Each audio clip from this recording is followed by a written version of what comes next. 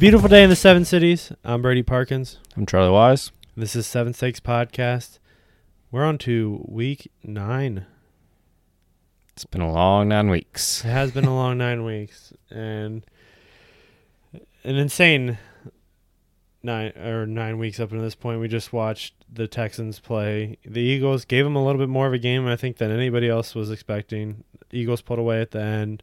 Seems like any player that wasn't named Devontae Smith scored for the Eagles, and of course that was unfortunate for you. Anytime touchdown score tonight. Dameon Pierce randomly decided to run for go off on them. That one hurt me in my same game parlay, because also the Eagles decided this was the one game where they weren't going to dominate the first half. And we we watched Good Morning Football this morning, and they went and did a round table about who they thought was going to have a better game. Between Miles Sanders had a really good game. Yeah, I mean, he still ran for like 100 yards and had a touchdown. Yeah, but then Dameon Pierce comes and has 127 yards. No touchdown, but I did make that call after joking that it should be an easy call, and then of course, wasn't. Just because the way this season's gone, of course Dameon Pierce would have a better game against the Eagles, like top-ranked defense in the league. It was insane. But we're on to week 9 now. We can jump in right into our picks, I guess. Unless you have anything injury-related, or we had some big trades, right there. There were some big trades, I guess. The trade deadline there. I don't know that there's a ton that's going to necessarily sway any kind of like betting lines and stuff, though. No, the Eagles made a move there. Like Claypool went to the Bears. Which is random. Yeah, that one was random. Bears pretty much sold their defense in this past week.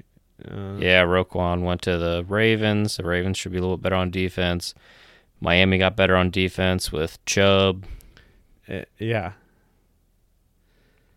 There's not a lot. I mean, it's just not like a huge shift in contenders, really. I mean, no, nothing. I can't really think of anything that happened that would change my thinking on anybody necessarily. No, and I do feel like I'm missing one fairly big trade.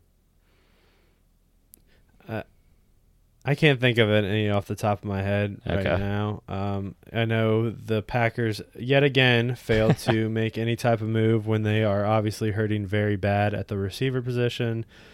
It's like they're really making a point to not have any kind of weapons at receiver.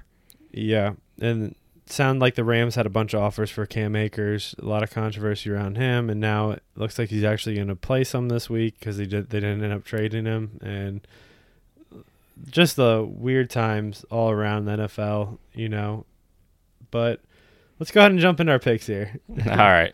Starting off, I've got the Tennessee Titans over 16.5 points at -110 on DraftKings. They're playing the Chiefs this week.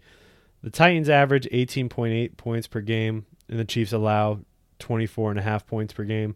The Chiefs' running defense was actually pretty stout, except for the last 3 games. The last 3 games they've allowed an average of 127 rushing yards. Last week, Derrick Henry had the huge game against the Texans, went for over 200 yards. He's the owner of the Texans almost, just absolutely dominated them. And the Titans have only been held under this mark once this season, and that was against the Buffalo Bills, who are obviously the front runner in the AFC right now. I really like this. It seems like a really low number. Who knows? Maybe the whole Malik Willis, Ryan Tannehill, they don't know who's going to start at this point, but I still think as long as Derrick Henry's in that backfield, I think they're going to have a chance I definitely think they're going to have a chance to go over 16.5 points here. Yeah, I like that one. I'm not the biggest Chiefs believer this season. Been proving me wrong, I guess, so far. I still think there's a couple games that they snuck away with wins that they probably didn't deserve. And yeah, I mean, the Titans gave them a real tough game last year and beat them, so why not do it again this year? Talking about teams that sneak away with wins we feel like they didn't deserve. Let's bring up the Minnesota Vikings. You've got a pick there. We're actually going with them at this point. So they'll definitely get killed this week, I'm sure. Yeah, that'd actually be nice if they did, for the big bet at least. But in this one, we're going with the Vikings minus 1.5 in the first half. It's minus 115 on FanDuel. On the season, the Vikings are 8th in first half scoring. They're scoring 13.7 points per game. And on defense, they're also ranked 8th in opponent scoring, allowing just 9.7 points per game. On the other side, against my Commanders, who are a horrible 31st in the league in first half scoring, just scoring 6.4 points per game. And on the defensive side, they're 19th. They are allowing 11.5 points per game there. So far on the season, the Vikings have been up by at least 4 points at half in 5 of their 7 games. The only 2 games that they weren't up by at least 4 was against the Eagles, who are the number 1 scoring offense in the first half in the entire league. They were down by quite a bit in that one. And then against the Lions, who are actually the 7th best scoring team in the first half of games, they were tied with the Lions in the first half of that one. On the other side, Commanders, they've been down by at least 4 in the first half of 5 of their 8 games this season. They just can't seem to get scoring early. Both of these first 2 games, even with Heineke, the offense has really struggled in the first half, kind of figured it out in the second half there. So, I think probably by the end of this game, I could totally see it being a close game because every single Vikings game seems to be a close game, and they somehow seem to sneak away with the victory. So, by the end of the game, might get close, but I think early on it's probably going to be Vikings here. Then we're moving on here. We're going with the Seattle Seahawks +1 in the first quarter, and that's minus 140 on DraftKings. The Seahawks have the best first quarter offense, averaging 7.6 points. And they are playing the Arizona Cardinals, who have the worst scoring offense in the first quarter, and they only average 1.1 points in the first quarter. Arizona actually has the worst scoring defense as well in the first quarter, allowing 6.9 points, while Seattle has only allowed about 3.9 points in the first quarter. Seattle's another team that's shocking us. They tend to get off on these fast starts here in the first quarter, and it shows with their statistics. Arizona, really lackluster in the first quarter. They've had DeAndre Hopkins back the past 2 weeks, and you haven't seen an uptick in their first quarter numbers still. Last week they kicked a field goal, and kind of disappointing on that aspect. But I like the Seahawks here. You can get their money line at plus, I believe, 115 right now. I'm taking the point on this just in case, for some reason the Cardinals end up scoring a touchdown, but the Seahawks score a touchdown. You get that +1, gives you a little bit more of a comfortable feeling there. Like that one too there. So I'm going back to the Vikings and Commanders game for my next one, and I'm taking Terry McLaurin over 66.5 receiving yards. It's minus 125 on DraftKings. The Vikings have given up the 4th most receiving yards to wide receivers this season, and the 3 teams that are worse than them have played 8 games on the season. Vikings have had their bye, so they've only played 7 games actually. So they're giving it up to receivers. And since Heineke's taken over at quarterback for the Commanders, Terry has been seeing a 25% target share, which is pretty significant, and he's been over 70 yards in each of those 2 games here. Those 2 guys just have, they've got a pretty good rapport. Curtis Samuel was out all of last season. Terry was really the only guy on this team that him and Heineke spent a whole season together last year. So they know each other. Heineke trusts him. And he's shown that because, early in the season, Terry wasn't getting any kind of deep balls thrown to him. He wasn't, this guy can go up and make the contested catch. And while Wentz wasn't giving that to him early in the season, Heineke has shown that he will just throw that ball up to Terry and, it's Terry's down there somewhere. Let me chuck it to him, and he comes down with them sometimes. So I like him to catch a couple of those balls here against the Vikings and put up a pretty solid day out there. I always love a scary Terry pick. Ohio State alum. He did a lot of good things for us. We're moving on again. New York Jets +3.5 in the fourth quarter at minus 120. They're playing the Bills. The Jets have the highest fourth quarter scoring offense in the NFL, averaging 10.1 points per game in the fourth quarter, while Buffalo only averages 4.7 points per game. Both teams have pretty stout fourth quarter defenses, and both rank in the top 5 in this category.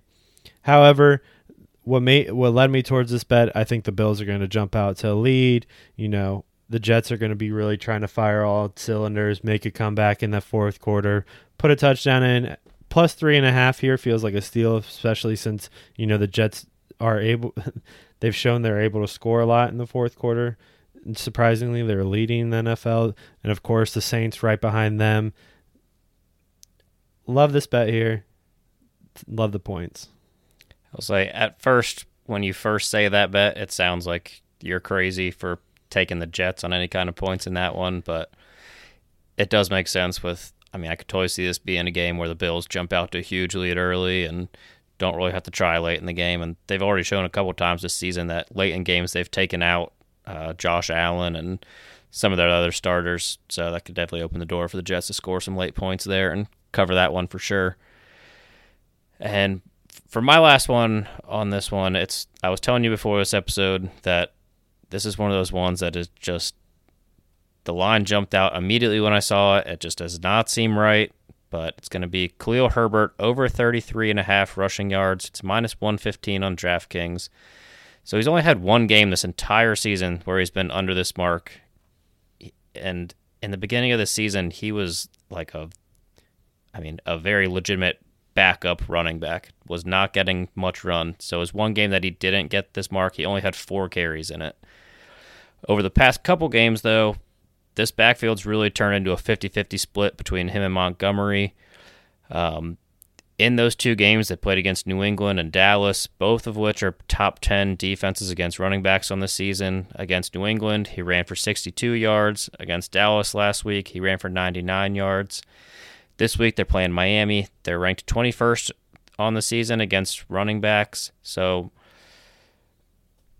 I just don't see a way that this guy does not get over 33.5 rushing yards here.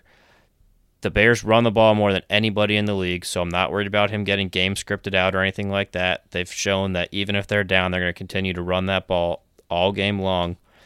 And he's just an explosive back. He's broken off long runs in a few games this season, over 34 yards alone in just one run. So, for a guy that's capable of doing that, and a guy that's going to be he should be getting over 10 carries in this game.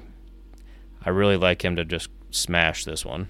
Sticking with that same game, my last pick here and the 7th pick of the week, we're taking Mike Gesicki over 2.5 receptions at minus 110 on DraftKings.